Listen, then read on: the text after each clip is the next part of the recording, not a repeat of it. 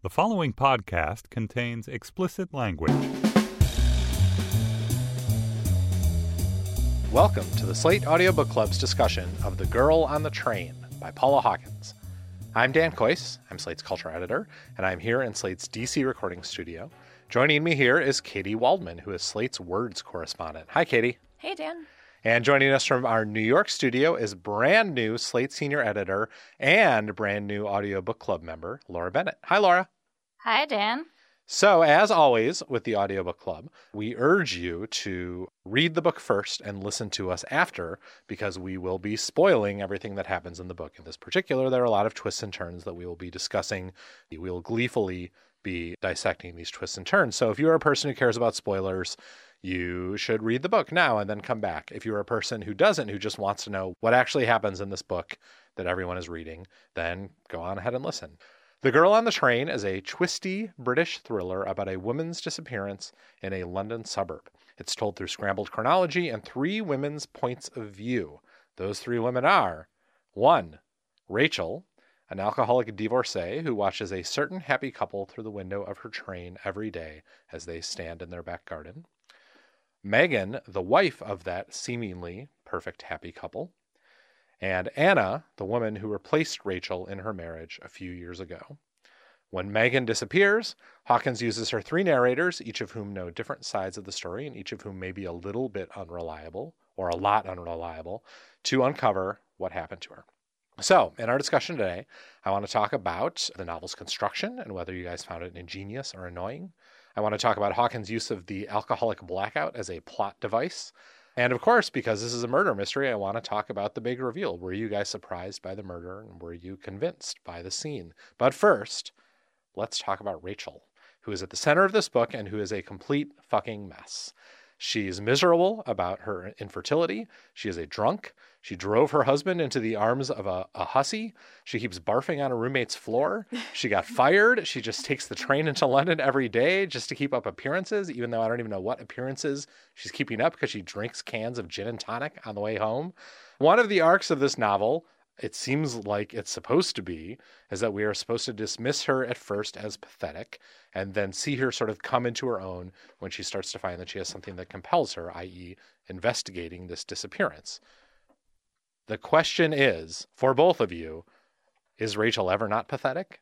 Silence. You don't want to speak ill of a poor, drunken, fictional character. Yeah, I think what's kind of interesting, or to revise downward our expectations a little bit, I think that there is movement, so she is definitely less pathetic at the end of the book. Great. But that does not absolve her from general patheticness. I don't think she rises above that. Like, is she good at anything? Is there something that we are supposed to admire about her besides the fact that she finally takes ownership of her memory and her past at the end? That's a great question. Is Rachel good at anything? No. That's interesting that you pointed out that arc that we're supposed to, revise our feelings about Rachel, because if that's true, then I thought it was pretty ineffective and that Rachel was supremely unlikable and she sort of never got less likable. And I thought that, I think the likability debate is maybe a little bit tapped out, but I felt like the problem was less that she was unlikable and more that sort of the cycle was exhausting and repetitive and that her unlikability wasn't that psychologically interesting. And cycle, you meaning the constant cycle of her relapsing, drinking, getting crazy, doing something stupid, waking up the next morning and trying to figure out what the hell she did. And then pledging that she would not drink again except for maybe this one can of gin and tonic right now. She did so many sort of petty things that seemed unnecessarily unlikable. Like, why did she need to lie about knowing Megan from the gallery? We're getting a little bit ahead of ourselves plot-wise. But, she at one point kidnapped someone's baby in a way that seemed sort of unacceptable. Slightly unlikable there. Yeah, a little unlikable. And I just felt like, but it did occur to me that this arc was quite possibly an authentic portrait of alcoholism. The repetition, the helplessness, the tedium, the way your behavior sort of alienates and infuriates non-alcoholics who can't understand why you keep behaving so irrationally and self-destructively. Well, so then that suggests that maybe my perception of the intended arc of this book is maybe totally wrong, right? So maybe I'm putting on this book the arc that some other different version of this story might have had, where some kind of, washed up detective finally gets her shit together and digs into the case. But maybe this book was never meant to be that. Maybe this book is really meant to be what happens if you take the washed up, drunk detective of a typical mystery novel and they never get their shit together. They just continue to be a fuck up the whole entire time. They never stop drinking. They never get more interesting, and they're not actually that good at being a detective. Like, so maybe is it sort of like a grand experiment in undercutting the tropes of the detective novel?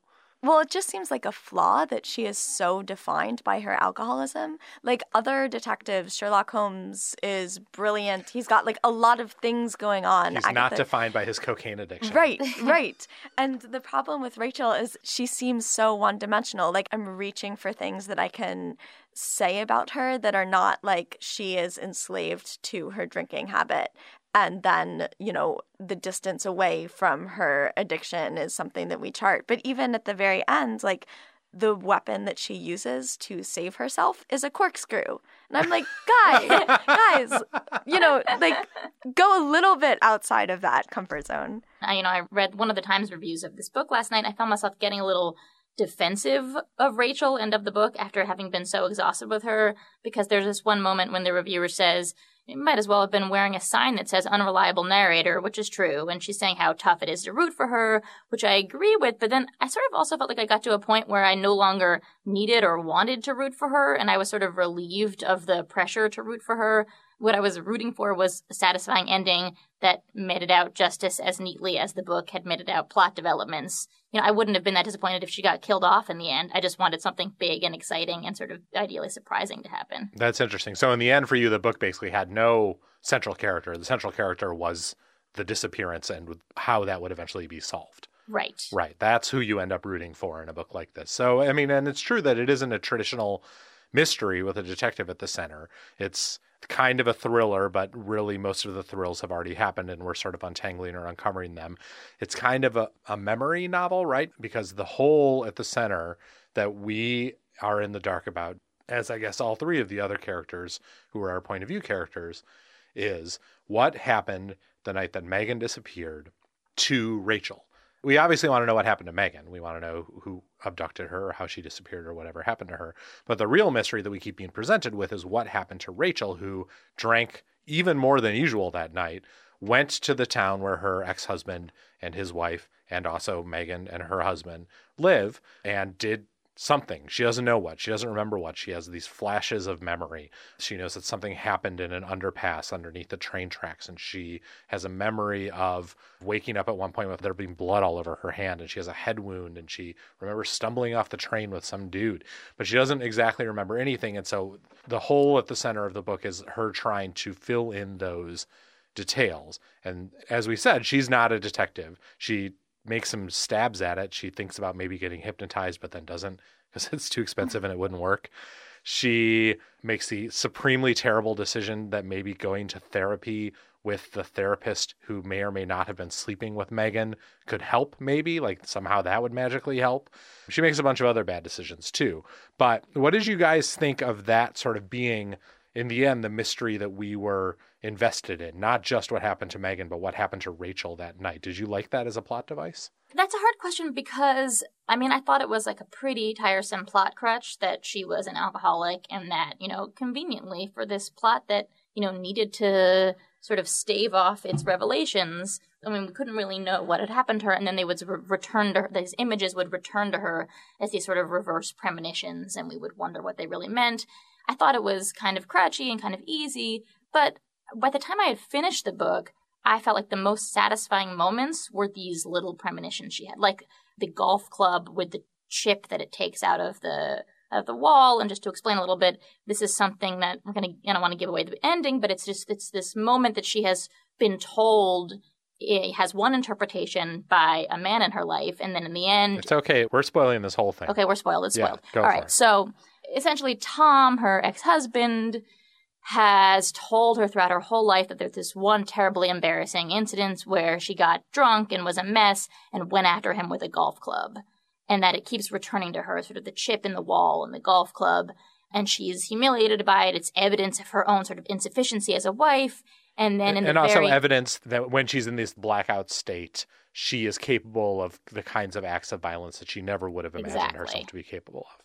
And it seems sort of, heavy-handed, but then in the end, the golf club as a symbol is revised when we find out that Tom is actually much more violent and sinister and more than we had ever known, and he's a liar, and he's been lying to all the women in his life about who he is and what he's capable of. And so we realize that he actually went after her with the golf club. And that's actually pretty satisfying.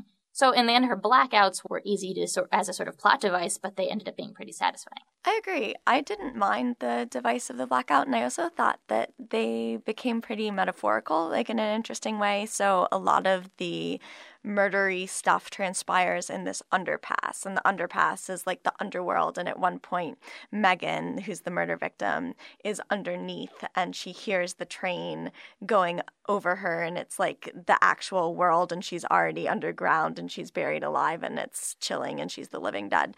But that underpass is like the dark place that your memory can't reach, and it's sort of like an emblem of the mystery of the entire book. And I actually kind of liked the way the metaphor and the facts lined up. Like, she had a literal blackout, and there are all these black or blank spaces that the plot is sort of circling around. So I don't know, I thought it was not the worst of the book's offenses in terms of like being really on the nose and sort of thrillery. Yeah, I really actually like the blackout as a device.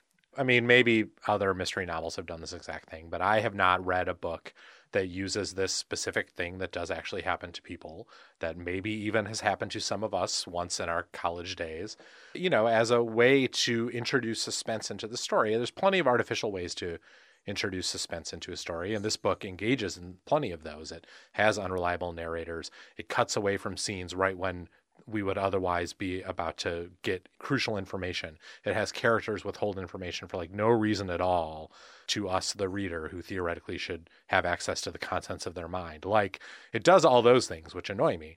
But as an actual sort of hook to this narrative, I really liked that blackout, and it gave me a lot to think about as the novel went on. It made me view a lot of things that turned out to be red herrings as plausible scenarios, and that is fun as a reader. Like that dude on the train who like she meets, who's also sort of tipsy, and she remembers stumbling off the train with him. Like, he was a plausible suspect in this murder for me for a really long way, even though there's like nothing about him we even know. All we know about him is that he has red hair. Yes, he's a red herring. Right. That was Jesus Christ. Oh my God. Oh my God, that's awesome. I didn't even get that. I was too busy thinking of him as looking exactly like the poor Ministry of Magic official that Ron polyjuices into in Deathly Hallows when they have to break into the Ministry of Magic, the guy with the mustache. I thought he looked just like that dude in my head. But I thought, oh yeah, maybe that guy murdered her.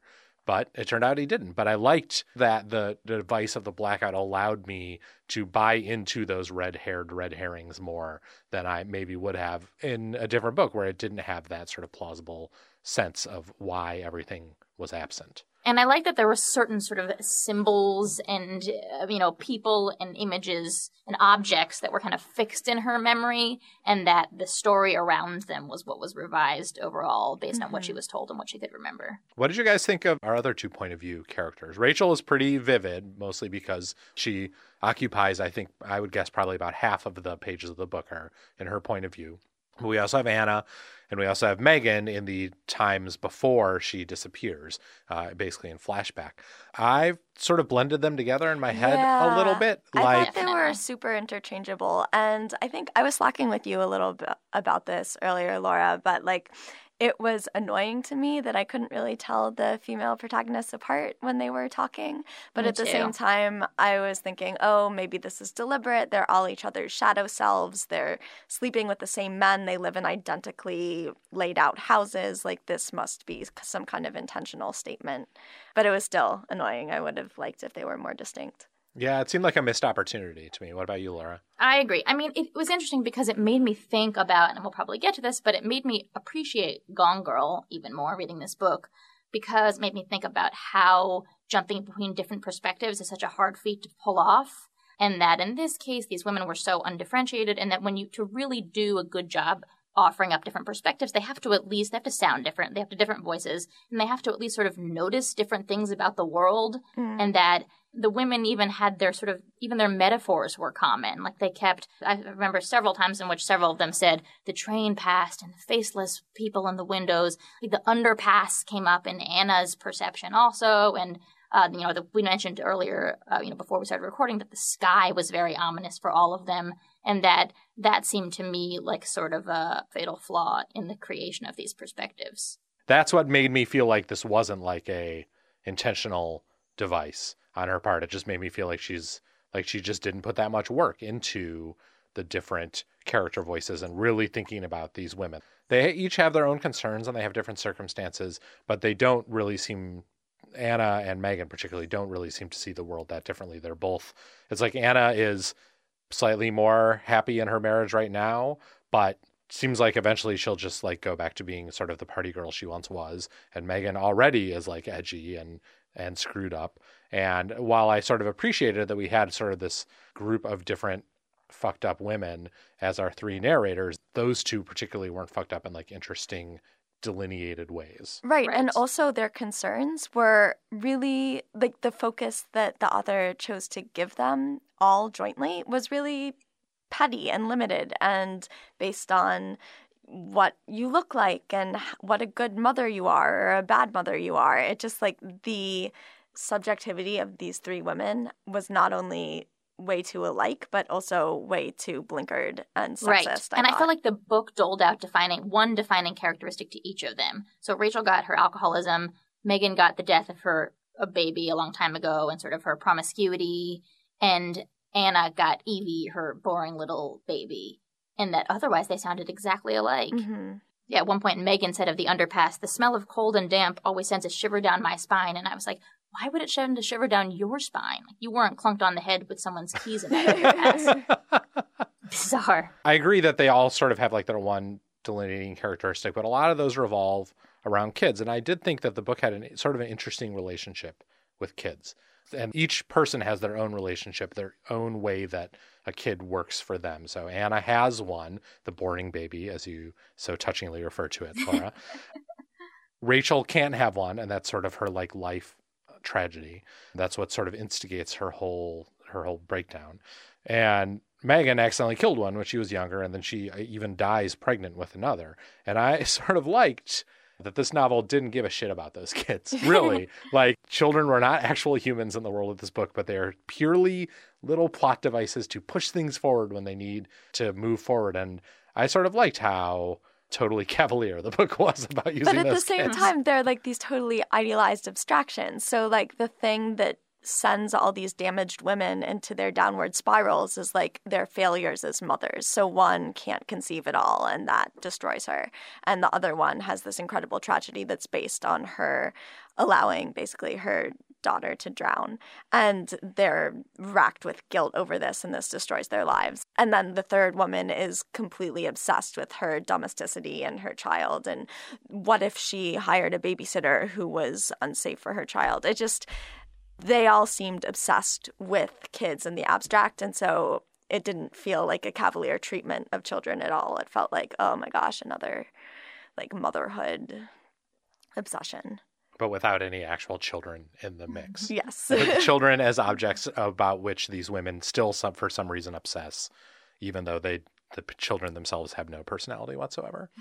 So you brought up Gone Girl, Laura, which is obviously a point of comparison here. It's a point of comparison that the publisher is very happy to make. It's a point of comparison in a big Wall Street Journal piece that ran shortly after this book was published. And, for the last 3 years in the American book publishing industry have been basically a long stretch of books attempting to be the next Gone Girl, which has now sold like 6 million copies or some insane number. And so far things are going okay for The Girl on the Train. Like, it's been a #1 New York Times bestseller as we record this. It's been on the list for a month and a half. It's selling tons of copies. People are super into it. And there are obvious connections, right? There's the multiple points of view. There's an unreliable narrator. And there are a whole passel of sort of non-admirable female characters in this book, which it also shares with Gone Girl. Do you guys think this is the next Gone Girl? Do you think that despite your clear antipathy for this book, that there are things in this book that are going to hook into people the way Gone Girl has? This book is a different kind of satisfying than Gone Girl. I liked the ending of Gone Girl because it was disturbing. It was one big loose end, in the form of this terrible twisted marriage that would most likely continue for many decades to come. But it still somehow felt like the only way this book could really end, and it somehow permitted you to find these characters even more twisted than you had throughout the book, especially with Nick, sort of an anti-redemption story. And then whereas with Girl on the Train, it had to kill Tom off because there were no loose ends. Even Rachel gets supplied with a convenient pile of money from her mom. Every single Chekhov's gun explodes because this isn't really a book about moral complexity, or about the complexity of human relationships. Instead, it sort of suggests that human relationships might be hiding their true nature, but that their true nature is sort of ultimately knowable and clear if you dig enough and you don't black out from gin and tonics. That in the end, even if you are no good at being a detective, the bad guy will be so bad that you guys will be able to ferret out that he was bad and did the murder. Exactly. Right. And, if Girl on the Train is about sort of the unreliability of our own perspectives, Gone Girl was in some ways the opposite. It was about, the ways we perform our perspectives to the world, since, our true, unvarnished, private perspectives are so self-interested and cold that we could never show them to the world. So, Girl on the Train is telling us that we can never really trust the things we perceive about the world, and Gone Girl is suggesting that, you can never really trust the things I claim to perceive about the world, which is sort of more interesting to me. And you're totally right that the voice in Gone Girl is way richer than the disparate voices in that book. So we're talking about two books, each of which basically has three primary voices that we understand the story through. In this one, it's the three women. In Gone Girl, it's Nick, and then it's fake Amy through her journals, and then it's real Amy through the monologue that starts about halfway through the book. And sorry, spoiler for Gone Girl. But those three voices are so vivid and so different from each other, especially when you consider that one of them is meant to be a sort of curdled, fake, cheery version of the other. They're really, really well drawn. And in this book, Right. They're not. And that does suggest in the end that this isn't a book that is that interested in sort of the actual hidden things about someone's character, but instead it has sort of determined that people's character is what it is and is unchangeable. Maybe you were a murderer, maybe you are a drunk, maybe you are a wife, maybe you are a mom, but that's the thing you are, and you make your way through sort of the plot points of this book on your way toward the end, which I agree is not that. It is not as interesting of a thing to investigate. But here's another question about the place that this book goes, which is the end. You've given it away over the course of our discussion, Laura, that it's Tom who does it. Tom, who is Rachel's ex-husband. He marries Anna. He has an affair with Megan. He, it turns out, is a lying jerk. We find out in like the last 3 pages, he's been lying about his family and his army buddies, and he's just lying about everything. He's a monster. But so I get the impression that you guys did not find this solution to the puzzle satisfying, but tell me if I'm wrong. Oh, I actually did. I thought Tell me more. the second half of the book was a lot better than the first, a lot swifter. I really liked how what seemed so fractured and disparate and impossible to reconcile, and all these 3 voices suddenly coalesced into one accelerating narrative, and I knew where it was going, and I really liked watching it unfold towards the end, even if it wasn't a very intellectually rich experience. Yeah, I liked that Tom was the villain, and I actually didn't suspect him until Rachel had that weird fear response to the memory of the golf club that she supposedly had fear responses swinging. to everything, though. Yeah, this is true, but I did not expect one to be attached to the golf club that she was apparently swinging. So, yeah. So you bought it. You bought it, and you were into it, and you were like, oh, this is a satisfying conclusion. Mm-hmm. What about you, Laura? Well, I also found it satisfying, but I think I marked down on page 200 something was when I was positive that it was Tom, and that's pretty far into the plot. But I felt like it was such an easy list to cross off because every time someone got sort of thrillery suspicion cast on them, his hands sure looked dangerous. Or, you knew they couldn't be the murderer, and that Tom was sort of the boring black hole at the center of all these people suspecting each other. So it either had to be Tom or Kathy. Oh my God, what a book this would have been if it was Kathy. I wish it were Kathy. Writ large. Right, exactly. I was so angry about you barfing on my carpet, I just went and murdered this woman you idealized. Went on a spree. I did not love that it was Tom, not necessarily because of the choice of Tom, but just because I thought the whole last scene was so bad. Oh, It so was bad. I mean, it's just so monologue-y. It really has. I mean, he might as well be like cackling and rubbing his hands together while he's explaining the whole thing. He explains the whole thing. He explains everything that happened in the book to everyone. I'm going to read a little section of it because it drove me slightly batty, this section. This is on page 298. Literally, it's like the thriller version of the scene in a romantic comedy where the nerdy girl takes off her glasses and unties her hair and shakes her hair out, and it turns out she's beautiful. This is the scene where Tom just suddenly turns evil. Tom gives a loud sigh. It's a relief, if I'm honest. He's talking to me, looking at me directly. You have no idea how exhausting it is coping with people like you. And fuck, I tried. I tried so hard to help you, to help both of you. You're both, I mean, I loved you both. I really did, but you can both be incredibly weak. And this is what we're like, oh, we get it. Okay, he's the evil killer. Got it. Nailed it. And he monologues, and then it's not exactly like there should be, I felt like, more of a sense in these scenes of what is going on between Rachel and Anna. And I don't get Anna's motivation for large portions of this sequence. Right. She's like not calling the police, but she doesn't seem to be fully on Tom's side either. Right. I mean, in the end, she does a thing that makes sense to her character, but she spends that whole scene being like nonsensical. And then also, here's maybe my stupidest problem with this book and with the ending of the book, is that it didn't really have anything to do with the train. Yeah.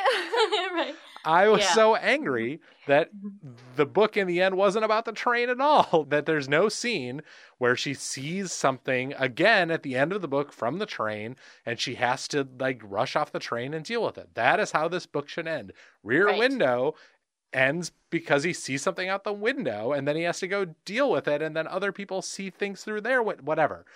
This book needed shit to happen on the train because otherwise you don't get to call it Girl on the Train. I think that is hilarious because I agree so much, and because I spent so much of the book looking for meaning in the trains. Yes. And like the way the book resists meaning in the trains is so funny. Like Rachel at one point says, I marked this down because it was exactly how I was feeling. Well, no, at one point she says, I like trains, and what's wrong with that? Trains are wonderful. Yes. That's not. Why you have to like trains for a more specific reason than that. And I also feel like there are so many scenes where just gratuitously, and then I heard the rumble of the train. Yep. Or like in Megan's old home, it's by abandoned train tracks, and you're supposed to pause and sort of gasp with wonder, like, oh, it all becomes clear. There are train tracks there. And in the same way, there are like piles of stones and piles of clothes and other symbols just sort of interspersed throughout. And I'm like, all right, I got that this is a symbol, but what are you telling me with any of this? At another point, she says, in the morning I take the 804, and in the evening I come back on the 556. That's my train. It's the one I take. That's the way it is. And that was just sort of the way the train was presented throughout the entire plot. Like, here's a train. That's just what you're going to have to look at. Oh my God, that sentence you read. Who doesn't love trains? It's like, it really is like she wrote, I love trains. TK later put in reason I love trains. But then she just never got back to that scene to like fix that. I mean, maybe the whole book is about disembarking from the train. So you start with the train, and then the actual action has to happen without a train in sight, because it is no good to be a spectator. You have to participate in life, which means staying in one place. I have no idea. I think that is what we were supposed to think about the train. And, you know, it's the idea of, like, living a lie, sort of simulating a life that you aren't really living by going back and forth. And that was sort of momentarily interesting that she's pretending to continue to have this job by going on the train. And it was a convenient device for coincidental run-ins with the redhead. So they were always trapped in this space together. Essay in the LA Review of Books that digs into this a little bit and tries to make a case, I think, for the act of viewing from through the train window and the act of viewing as it works in this novel. And it's by Kim Kankowitz, and it came out in January, right around the time that this book came out.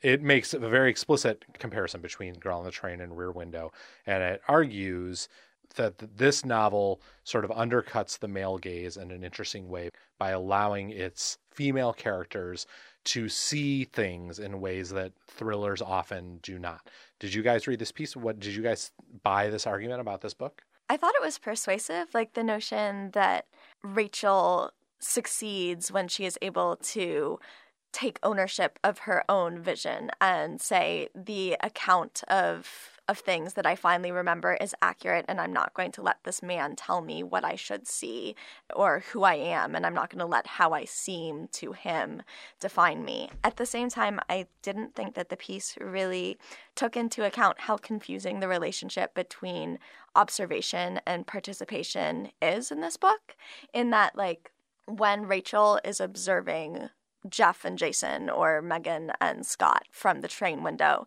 she's not just being this sort of passive fly on the wall. She wants to insert herself. Like, she wants to interpose herself into their life and be involved and somehow, you know, live out her fantasies of romantic fulfillment through Scott. And so I thought that maybe the line between watching and doing is a little bit muddier in the book than the article gives it credit for. I agree that it was a piece that made a lot of perceptive points about how sort of sensitive Rachel is to being watched and how the women are also obsessed with how men are perceiving them in comparison with each other. But I felt like the idea that she somehow reclaims her own perspective at the end was giving the book way too much sort of feminist credit. Like, the only way she could take control of her own life was to kill the man she was obsessed with.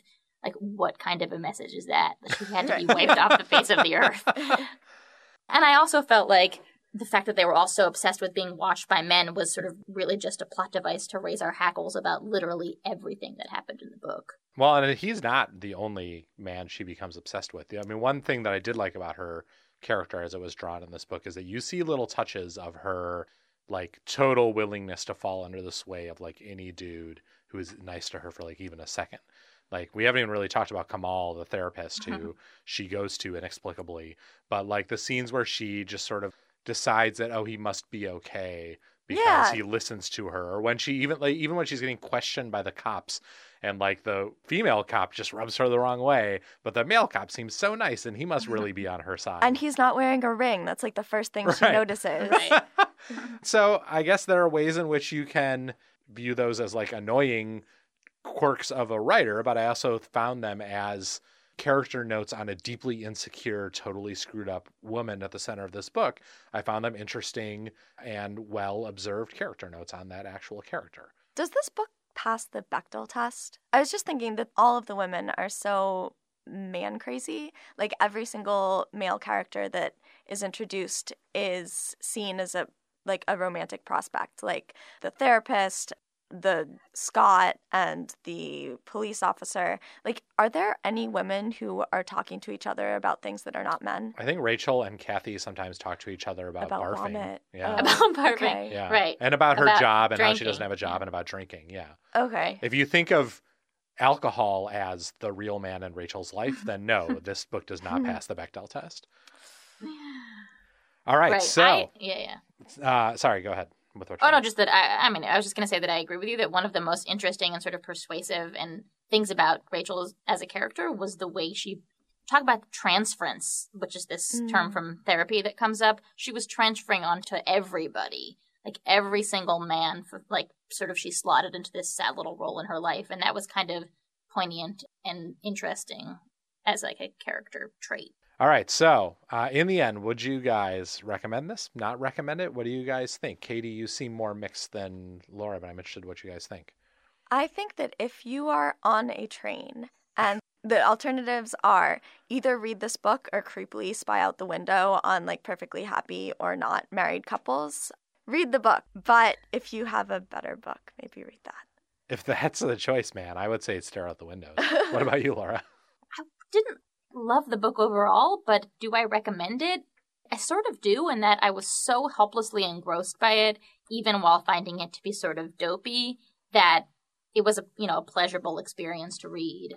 And that there was, like, sort of relieving myself of the obligation to find every sentence sort of, like, inspiring and interesting and complicated, and just to, like, follow the plot. I mean, that's an experience that's worth having. I don't know. I felt like it mostly made me, like, think of better, livelier thrillers that also have a real handle on character. I mean, like Gillian Flynn, or, like, I mean, it made me want to just go read a bunch of Patricia Highsmith, basically. Like, it felt like those were the kinds of books that this wants to be. But Patricia Highsmith is way more elegant of a thinker and a writer than Paula Hawkins is. All right. Well, thank you guys for joining me for this discussion of The Girl on the Train. I hope that we have successfully peed all over the excitement of everyone on all 600,000 people who've bought and enjoyed this book. But I agree with you guys that, like, as a plot engine, chugga, chugga, chugga, chugga, chugga, chugga, it does often work. Like, I was never bored reading this book, but it just bothered me at times that it wasn't better than it could have been. But thank you guys for joining me for this discussion, and I'm so glad to have you both here to talk about it with me. So starting next month, I will stop being the host of the Audiobook Club, and I will start being just one of the guests on the Audiobook Club. And the esteemed Katie Waldman is taking over the ABC. So today I'm going to let her go ahead and take over our closing credits. Take it away, Katie. All right. Thanks, Dan. And we will miss your hosting dazzling brilliance, but let me do my best with these program notes. So, if you blow up, you're going to be replaced instantly. I'll be on the tracks. Yeah. Okay. Our next audiobook club selection is How to Be Both, Ali Smith's much-praised, super virtuosic and fun dual-track novel about a Renaissance painter whose life becomes entwined with a contemporary woman's. Read it and join us for our discussion on April 10th. The homepage for the Slate Book Review is slate.com/books. You'll find the show pages for this and every episode of the Audiobook Club at slate.com/ABC. Visit our Facebook page where you can leave a comment on this episode. That address is facebook.com/slateabc. Please subscribe to our podcast in iTunes, which helps other people discover the show. Search for Slate Audiobook Club in the iTunes store, and don't forget to leave a comment while you're there. Our producer is Abdul Rufus. Our managing producer is Joel Meyer. Andy Bowers is the executive producer of Slate Podcasts. The Audiobook Club is part of the Panoply Network. Check out our entire roster of podcasts at itunes.com/panoply. That's PANOPLY. Panoply! Woo! For Dan Kois and Laura Bennett, I'm Katie Waldman. Thanks for listening.